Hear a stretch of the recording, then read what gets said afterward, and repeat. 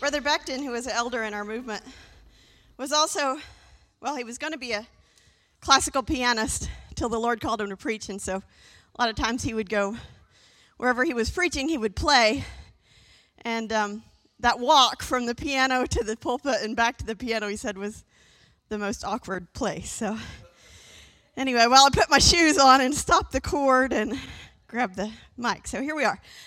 I'm going to speak tonight on the story of the Last Supper. And I'm going to read it from the Message, which I know is more casual than we normally read, especially if we're used to the King James. But I've been told by biblical scholars that the guy who translated the Message was actually pretty legit and knew what he was talking about in both Greek and Hebrew and Aramaic and all those things. So I'm going to read it in the Message, and I want you to imagine it in your mind. We've heard this story so much that we just kind of, I've heard that story. You know, like we've heard the Three Little Pigs or Little Red Riding, those stories, we just know them. Well, this one, we just know the story. So try to imagine it, if possible, like you haven't heard it before. And picture it in your mind. If you want to close your eyes, you can do that, or not, whichever. I do have one piece of information that might help the picture in your mind, which is these Roman-era banquets or dinners were not like we have at a table. They're not like we see of Da Vinci's painting of the Last Supper where they're all at a table. They actually were around in a U shape, a square, or you could think of a square with the top cut off of it. The table, the food was in the middle, and they were lying on beds. They ate lying down with their head toward the food, laying on kind of their stomach or, one side or the other. I don't know why, but that's what they did. In fact, a little bit of the historical research said that when people first started sitting in contexts like that, it had to do with the early church, but after this era. So as you're imagining it, think of it as them in this kind of U shape with their feet sticking out. So John 13, verse 1 says, just before the Passover feast, Jesus knew that the time had come to leave this world to go to the Father. Having loved his dear companions, he continued to love them right to the end. It was supper time. The devil by now had Judas, son of Simon the Iscariot, firmly in his grip, all set for the betrayal. Jesus knew that the Father had put him in complete charge of everything, that he came from God and was on his way back to God. So he got up from the supper table, set aside his robe, and put on an apron. Other translations called it a towel, but I kind of doubt that they had the terry cloth towels like we have, so it's probably more like regular cloth, just used for work around the kitchen. So he puts on an apron, and he poured water into a basin and began to wash the feet of the disciples, drying them with his apron. When he got to Simon Peter, Peter said, "Master, you wash my feet?" Jesus answered, "You don't understand now what I'm doing, but it will be clear enough to you later." Peter persisted, "You're not going to wash my feet, ever." Jesus said, "If I don't wash you, you can't be part of what I'm doing." "Master," said Peter, "not only my feet then, wash my hands, wash my head." This is Peter. We all know Peter. Jesus said, "If you've had a bath in the morning, you only need your feet washed now, and you're clean from head to toe. My concern, you understand, is holiness, not hygiene. So now you're clean, but not every one of you." He knew who was betraying him. That's why he said, "Not every one of you." After he had finished washing their feet, he took his robe, put it back on, and went back to his place at the table. Then he said, "Do you understand what I have done to you? You address me as teacher and master, and rightly so. That is what I am.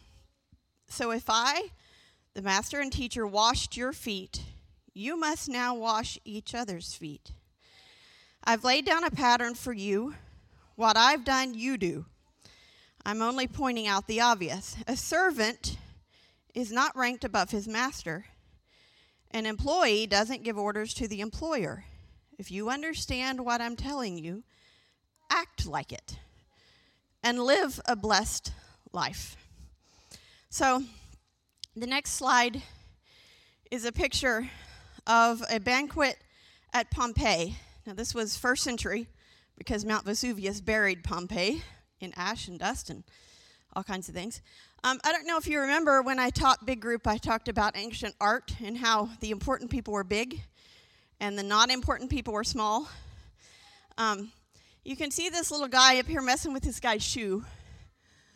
He looks like a little, I don't know, a little elf or something, because he's so small compared to this important person who's getting his shoe put on. You got some other guy over here who looks like he's sloshed and is being held up, and you can see though that there were big people and little people in this world, and it showed in their art, and it showed in a lot of things.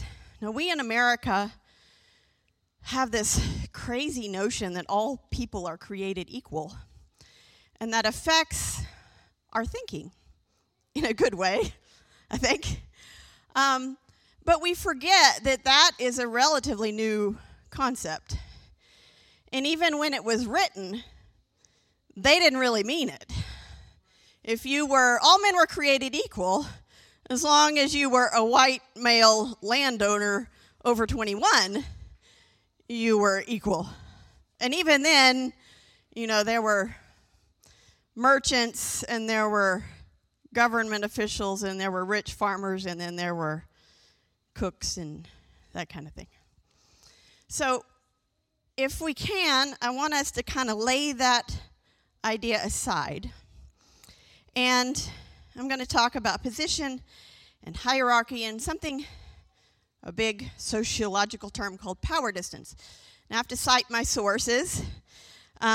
There's a thing we use for our homeschooling called the Great Courses Plus, and they go around and get college professors and nutritionists and gourmet cooks and such to record classes, and you can buy a subscription to it and watch it as much as you want. And I watched one called The Customs of the World by Dr. David Livermore, who's a sociologist. And that's where this idea, that in the Bible, comes from. It's called power distance that we're going to talk about tonight. But not everybody does things like America, believe it or not. And that doesn't mean we're right and they're wrong. It just means they're different. And the way he approached this course, by the way, if you are interested, there is a 30-day free trial period to the Great Courses, and you can cancel after that if you want to watch this course. It's called The Customs of the World. But he talks about different criteria of cultures that scholars have defined, and then he applies them to different areas of the world: Southeast Asia, Sub-Saharan Africa, Anglo cultures, Italian cultures, different areas of the world. For instance, just to get an example of another one besides power distance, is time. Not everyone in the world treats time like Americans do. I know that I've been going for about 10 minutes, and I'm very conscious of that. I don't know if you noticed, but we were a few seconds late starting, and we're all like twitching because we're Americans and we think we have to do everything on time. When we're in Mexico, except for my phone, I didn't see a clock the whole time. We were there for 10 days. Well, there was one hanging on the wall, the common room of the hotel, and it was the right time 2 times a day because it was stopped. And we started church, and then people showed up. That's how most of the world works. So that's one instance of a cultural construct that's different around the world, and it's not right or wrong. Those people tend to be more relational. So if they're having tea with you and it comes to be church time, they'll continue their tea with you until it's done, and then they'll come to church. It's just a different way of looking at things. Another idea is communication. So if you're in my home, if you say to me, could you get a drink, or could I have a drink, that's a very direct conversation, communication. Or if the person hints around and says, are you thirsty? That's a different way of communication. And if you learn to read it, either way works. I was on a plane, and a lady from Australia says to her husband, would you like to put my shoes under the chair in front of me? And he gets up and does it. If I said to my husband, would you like to put my shoes under the chair in front of me, he would look at me and go, no. If you want me to do that, you ask me to do that, and I'll do that. But, okay, so just these different ideas, of how things are done. And believe it or not, everybody doesn't do them like us. And as we have a multicultural church, that becomes important. That's a different topic. But power distance. So what is power distance? It's the distance between the person with the most authority in the society and the person with the least authority. Now, even though in America we have a large income discrepancy, we have this strange notion that a person who's born in one level can become president. Or you can lose all your money, and then you'll go down in the power distance. The strength of social hierarchy, or the extent to which the lower-ranking individuals accept that power is distributed unequally. So here in America, if we have somebody who is with lower power, they don't expect to be treated like they have lower power. They expect to get all the advantages and maybe even more than someone with more power. But there are places in the world where people who were born in a lower power level expect to stay there. And they also, in one way, expect the people higher up to take care of them. So you end up with these paternal type societies, patriarchal societies, these kinds of things. It comes out in lots of ways. So if you are working for a company that has an international influence, that you might deal with some of these things. In the workplace, how often do you disagree with your boss? Or how often do you tell them what you really think? Or how often do you give them a suggestion even? If you do those things, you are in a low power distance workplace. If you take what your boss says and you obey and you go do it without question, that's a more high power distance workplace.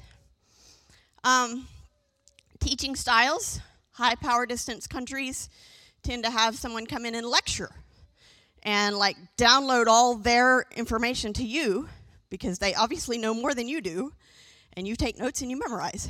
And here, the higher up you go in education, the more discussion there will be in a class, and your really good classes are the ones where you have a lot of discussion and you have students questioning things and asking, challenging and pushing on ideas, and that's a very low power distance idea. Even language, some places has this built in. We were speaking with our friend Jay, who is Korean, and she is a chemical engineer. She manages, 100 people or something. She's, late 30s, early 40s, something like that. And she works with a lot of Koreans. This is in Australia. And she was talking about their language because she's fluent in Korean. And she's working with Koreans, so it's more comfortable for them to speak in Korean. And so they will stop their conversation at the very beginning and say, okay, who's older? Because they have to know who's older and who has more authority and who has more power, even though she's the boss, to know what verbs to use and what nouns to use and that kind of thing. In French, you see it, whether they use tu or vous for you. So it's even built into some languages, and you can't talk till you figure out who has more power. In America, that's a foreign concept to us. But in the Bible world, in this context that Jesus was washing feet, this was not a foreign concept. You had the haves and you have nots, and where you were born, you were expected to stay. And there were people with power and people without. And that's just the way it was. And I doubt they even really, most of them thought about it. If you were born a shepherd, you were going to stay a shepherd, or at least that level. If you were born a king, or Caesar in that case, that was your level. And it doesn't matter how crazy you got. You could put your horse in the Senate and you'd still be Caesar. So that's the kind of thing we're talking about. Jesus, if you look at how he was constantly getting in trouble, you can see that as part of it, they didn't understand that he was God, obviously, and that has the most power. But otherwise, he was constantly breaking out of his spot as a carpenter. He wasn't supposed to be challenging the scribes or the Pharisees or the priests. He wasn't supposed to be overturning money tables. He wasn't supposed to be breaking the rules that somebody said about washing your hands or all of these things, because he was supposed to be this level. One place you see this in Luke 14, when Jesus noticed that all who had come to the dinner, hang on a second. One thing that they did is at the dinner table, the most important person was at one end and the least important was at the other. Okay? We still see that somewhat, but not too much here. Maybe at a wedding or something. Okay? But this was part of their thing. You still might see it in some patriarchal families where the grandpa is at the head of the table and everybody else, there's a kids' table in the kitchen. I've been at the kids' table lots of times. When Jesus noticed that all who had come to the dinner were trying to sit in the seats of honor near the head of the table, he gave them this advice. When you are invited to a wedding feast, don't sit in the seat of honor. What if someone who is more distinguished than you has been invited? The host will come and say, give this person your seat. Then you'll be embarrassed, and you'll have to take whatever seat's left at the foot of the table. Instead, take the lowest place at the foot of the table. Then, when your host sees you, he will come and say, friend, we have a better place for you. Then you'll be honored in front of all the other guests. This is kind of funny. For those who exalt themselves will be humbled, and those who humble themselves will be exalted. Here's another example, Matthew 20:21. What do you want, Jesus asked. This is the mother of James and John coming to ask a favor. What do you want, Jesus asked. She said, give your word that these two sons of mine will be awarded the highest places of honor in your kingdom, one at your right hand and one at your left hand. This was a very high, they were hoping to skip a bunch of levels on the ladder and just climb to the top when he came to build his kingdom. And that is what he used. That word kingdom meant one thing to them, meant something very different to him. So, I need 13 volunteers. I need some kids and I need some adults, or at least teens. Okay, Erica's one, Caleb, Amani, Autumn, Jasmine, what's your name? Candace, Tina, Dinah, Kendall, Cassandra, there's 10. Give me 3 more adults. Okay, come on, Samantha. 2 more. 2 more. I'll draft people. Oh, Karen, come on. And Keith. All right. Come on and line up here in the front. Excuse me just a second. I'm going to put this down. All right. First of all, I want you to be... You're an Army officer.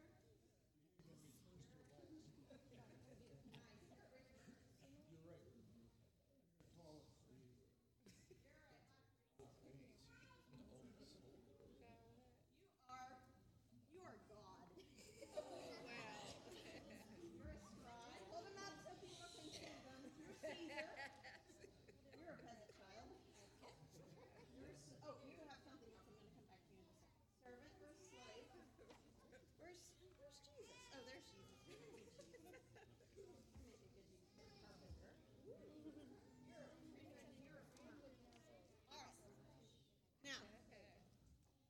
These people are pretending to be these things. Now, if we were coming into a banquet in the disciples' era, I want you to organize yourselves from the head of the table to the foot of the table. So look at the person next to you. Think of how powerful you are. Cassandra's going down there.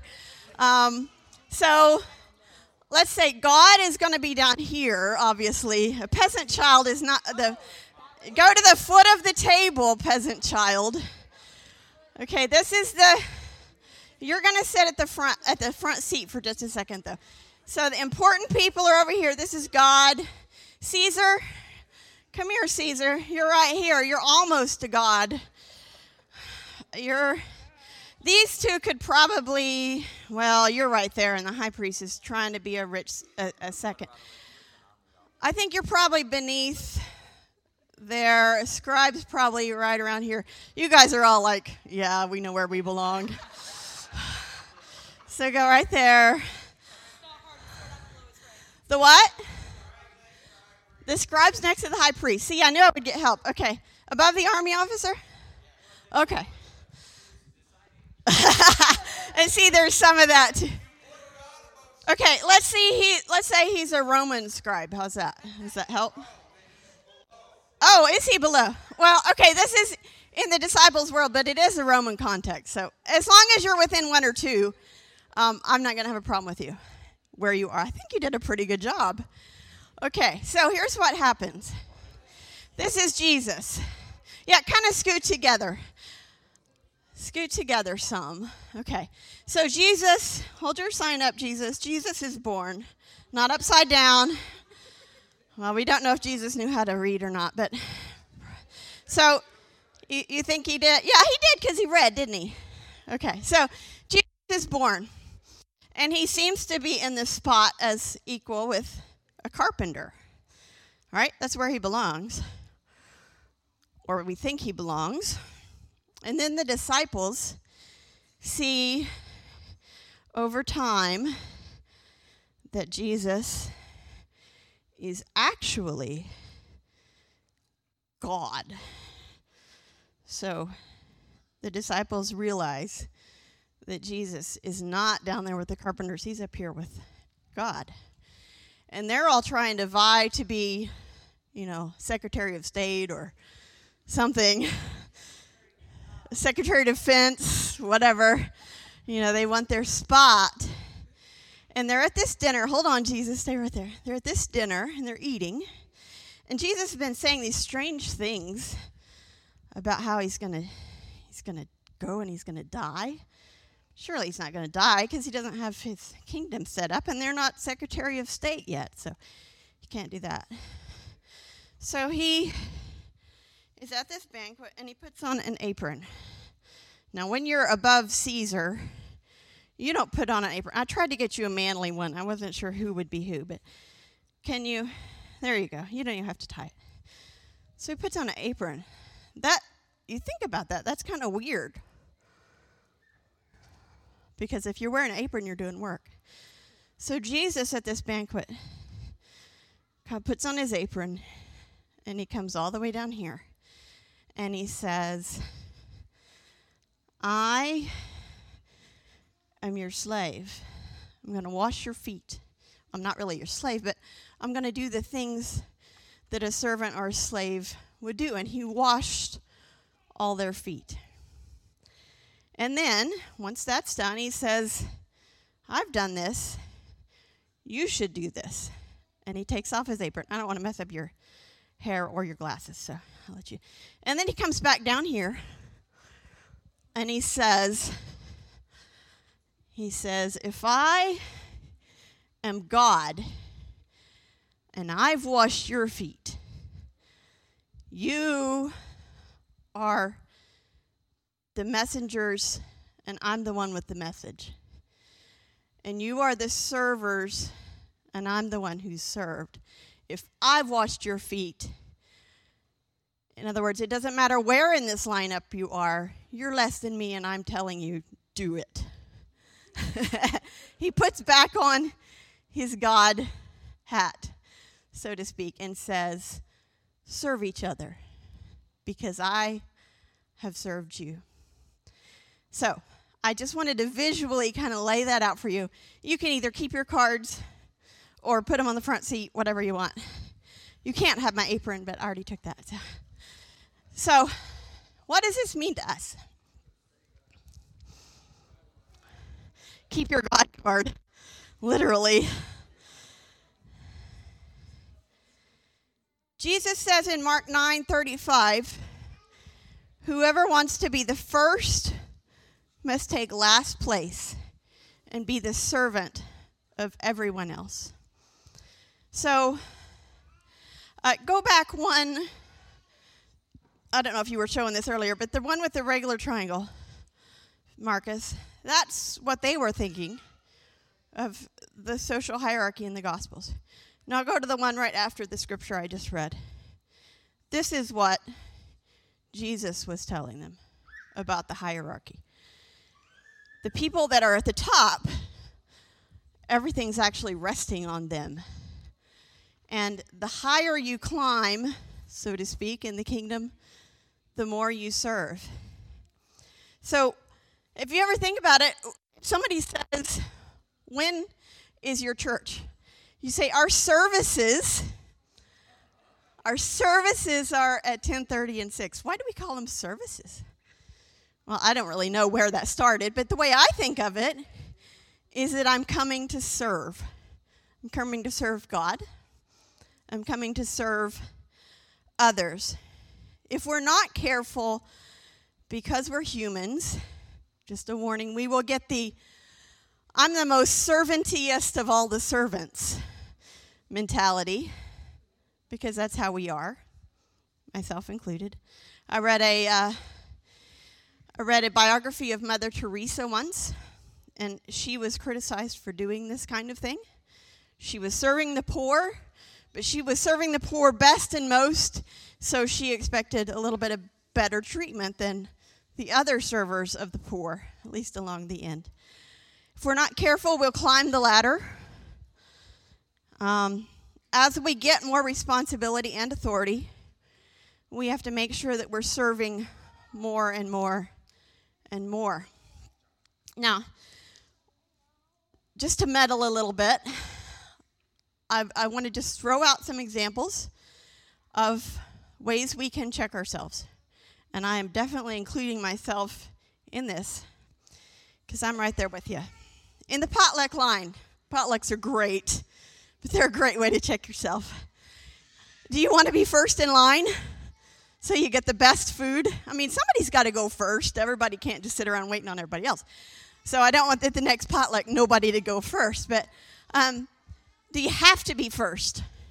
Or does it really not matter? Where do you sit? Do you sit with people you know? Or do you look around for the person that you don't know, that maybe doesn't have anybody sitting with them? This isn't middle school lunchroom. Okay? So look around. Do you do that, or do you just see where your best friend is and go sit with them? How much food do you take home, and when do you retrieve it from the kitchen? That's a good one. Sorry. If you've got your take-home bag before everybody is through the line, that's probably not a good sign about yourself. When you come into church, you sit in your pew. Do you leave your place or the bathroom or wherever you go, do you leave it a little cleaner than it was when you came in? Or do you expect the servants to come clean it up for you? If you see someone else has made a mess, do you come and clean it up? Now, these are the easy things, actually. If you're in a restaurant, you have a waitress who is also known as your server. Are you polite and nice, or are you condescending? Get me a Pepsi. No. That's another way to check yourself. And if they're real busy, or if they're just really bad at it, what's your attitude like? Well, I'm leaving them a 1 penny tip and writing a rude note on the receipt. Or do you think maybe it's their first day at work? Maybe they had a bad day. Maybe their dog just died. I don't know. When there's a guest at church, you guys are all regulars. You know who the guests are. Do you go up and shake their hands? I know we're introverts. I are one, okay? If you're really awkward at church and you know it, this sounds really funny. Close your bathroom door, stand in front of the mirror, and come up with a script of what you're going to say to the visitor at church. You don't have to come up with something new every time. Hi, I'm so-and-so. What's your name? It's good to have you here this morning. You don't have to ask their family history. You don't have to ask all their private business. Just say you're glad to have them there. And that's serving. And for us, some of us, that's really, really serving. Are you friendly to grumpy people? Are you the grumpy people? I didn't have that in my notes, but are you able to cooperate for the sake of others? If you're always in a fight with somebody, I heard a psychologist say this, if you're always in a fight with somebody, perhaps the problem isn't the somebody. Perhaps the problem is us. I'll put myself in that. If you do have to deal with a conflict situation, do you do it because you're mad? Or do you do it because you want to do unto others and you want to solve it? As we get deeper, put it that, not climb the ladder, but as we get deeper into servanthood, sometimes the potluck line and the bathroom cleanup is the easiest stuff to do. Sometimes it is the calling someone into accountability when it's your responsibility, and that's really hard.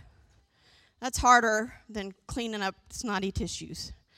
I'd rather clean up snotty tissues any day. And though that may look like somebody is on a power trip, it may not be. That might be really hard for them to do.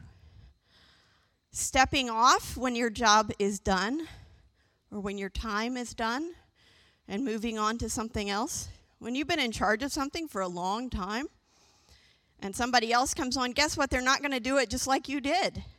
They might not even do it as well as you did. But turning it over to them, not resentfully, not begrudgingly, not with any jealousy, but letting them have it is serving. And it doesn't look like serving, it looks like unserving, but it is serving. We do have to refill ourselves. Jesus got away from the crowds. He got away to pray. He did that so that he could then be refilled to then pour himself out again. We do need to take a Sabbath. We need to rest. I also don't see Jesus rushing around. You don't see Jesus running from sick person to sick person. He was purposeful. He did rest. He did it so that he could serve. So foot washing is not only an event. It can be an event, but it's so much more than an event. It is a lifestyle, and we should all be foot washing. We should all be serving. I'll give you one last word, one last scripture. This is what Jesus said about the mother of James and John vying for her sons to be Secretary of State and Secretary of Defense. She said, this is what happened.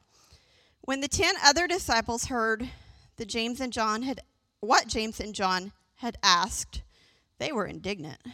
But Jesus called them together and said, "You know that the rulers of this world lord it over their people, and officials flaunt their authority over those under them. But among you it will be different. It will be different.